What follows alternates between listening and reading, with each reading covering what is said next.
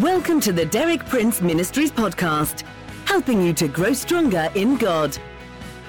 For more than 6 decades, best-selling author and Bible teacher Derek Prince has been a source of inspiration for millions of believers around the world.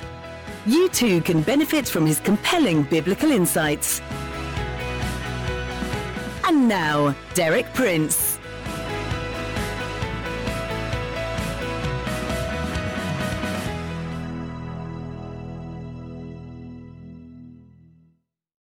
In my last 2 talks on this theme, God is a matchmaker, I've been sharing with you the conditions which you must be prepared to meet if you really desire to experience marriage on the highest level of God's will.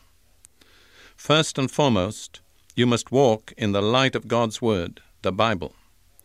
This immediately rules out marriage to an unbeliever.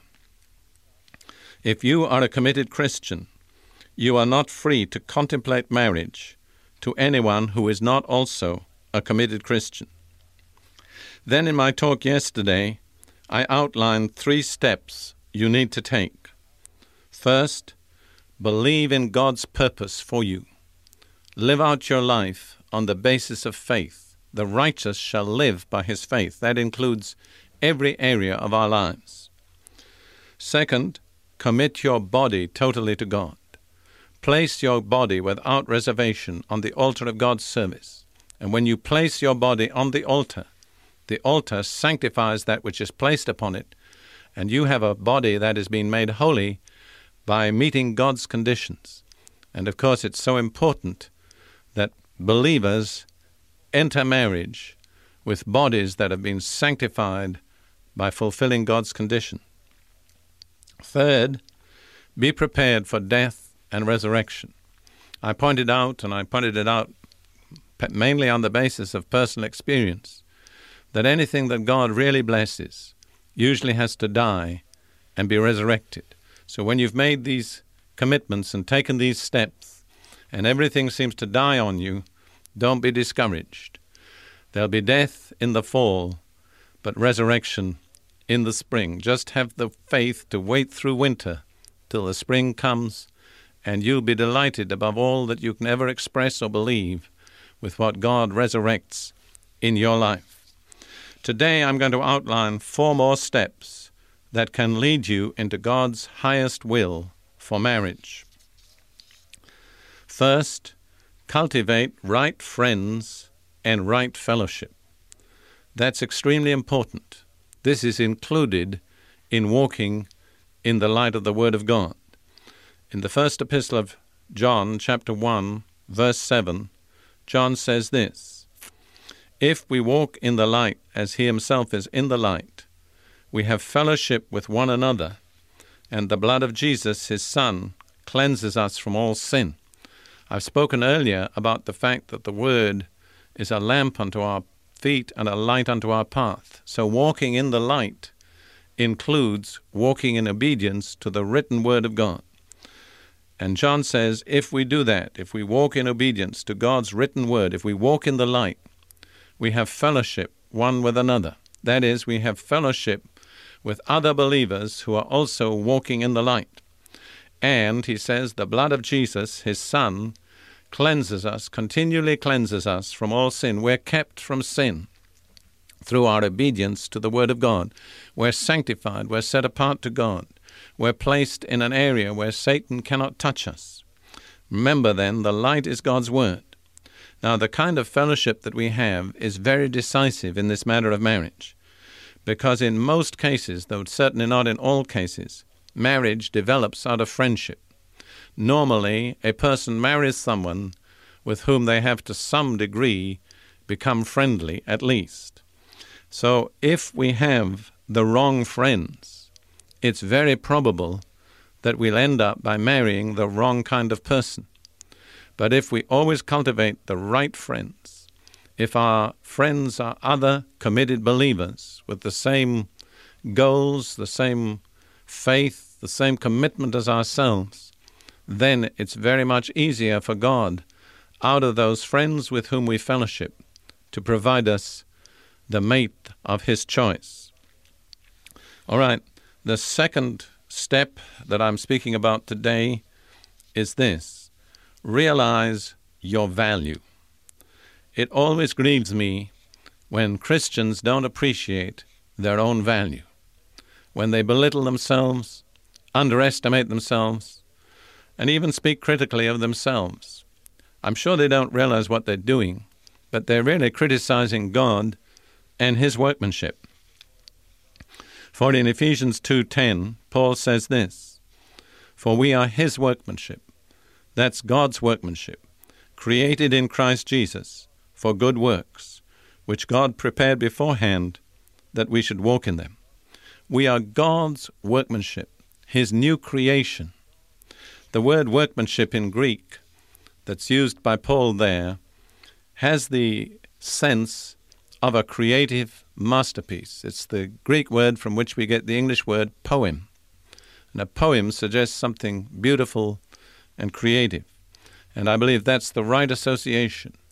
In Christ, God creates us anew as a masterpiece of His creation. No matter what we may have been before we came to Christ, in Christ, we are God's masterpiece. So my advice to you, if you are contemplating marriage or praying about it, don't make yourself cheap. Realize how valuable you are. Particularly, I would say this to young ladies. Don't make yourself cheap in your attitude and relationship to young men. I'll tell you this as a man, that if a young man gets something cheap, he probably isn't going to value it very highly. Any young man that's worth marrying is not interested in a young woman who throws herself at him. That doesn't mean you have to be proud or standoffish, but it does mean that you have to live in such a way and act in such a way that that young man can see your value, because you see your value. It's unlikely that anybody else will value you higher than you value yourself. So set a high value on yourself, not out of natural pride, but out of faith in the fact that you're God's new creation. You're His masterpiece. Don't throw it away. I inherited some Chinese dishes and plates and so on from my family that went right back to the beginning of this century. And we'd kept 2 of these plates on a shelf. One of them was a little cracked, and we didn't think much about them. One day we had an appraiser come in, and when he saw these, he kind of gasped. He said, "You know what those are? Those are from the Ming dynasty," he said. "They're at least 600 years old." Well, we had no idea whatever of what we had in our home. And I think it's like that with some Christians. They don't realize what value they have. They just feel themselves put up on a shelf and left there. They don't realize that they're God's workmanship. So never undervalue yourself. Realize your own value. The third piece of counsel that I wish to give you is this: be prepared to wait. Waiting is one of the tests that faith nearly always has to go through. In Ecclesiastes chapter 3, verse 1, which is one of my favorite verses, Solomon says this: "There is an appointed time for everything, and there is a time for every event under heaven." Well, that includes marriage. There's an appointed time for marriage in your life. Don't jump the gun. Don't be too eager. Maybe you're getting a little older than the average age at which people marry today, and you're thinking, well, God has forgotten me, He's passed me by, I'm going to have to do something. If you do something in that attitude, you'll almost certainly do the wrong thing. There's a beautiful verse in Hebrews 6, verse 12 I'd like to give you. "Imitate those who through faith and patience inherit what has been promised." Bear in mind, it takes more than faith to inherit what God has promised. You begin with faith, but then there comes patience. In other words, you have to wait for God's time, for God's provision. Don't be hasty. Don't be impatient. God has a time. Somewhere on His divine calendar, there's a day marked for your marriage. Cultivate patience. Don't be hasty. The fourth piece of counsel, the last one today, be sensitive to the Holy Spirit. Cultivate sensitivity to the Holy Spirit.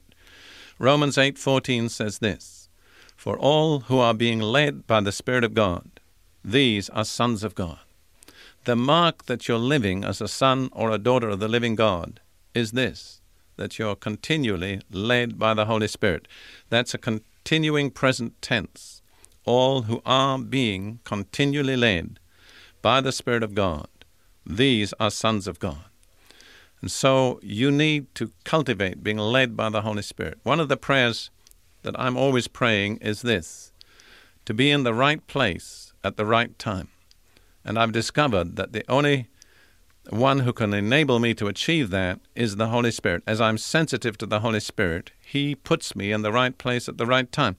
See, somewhere down the road, God has an appointment for you with His chosen mate for you. And you don't want to miss that appointment, I'm sure. But unless you're led by the Holy Spirit, it could be that you would miss the appointment. Cultivate sensitivity to the Holy Spirit in small things, in big things.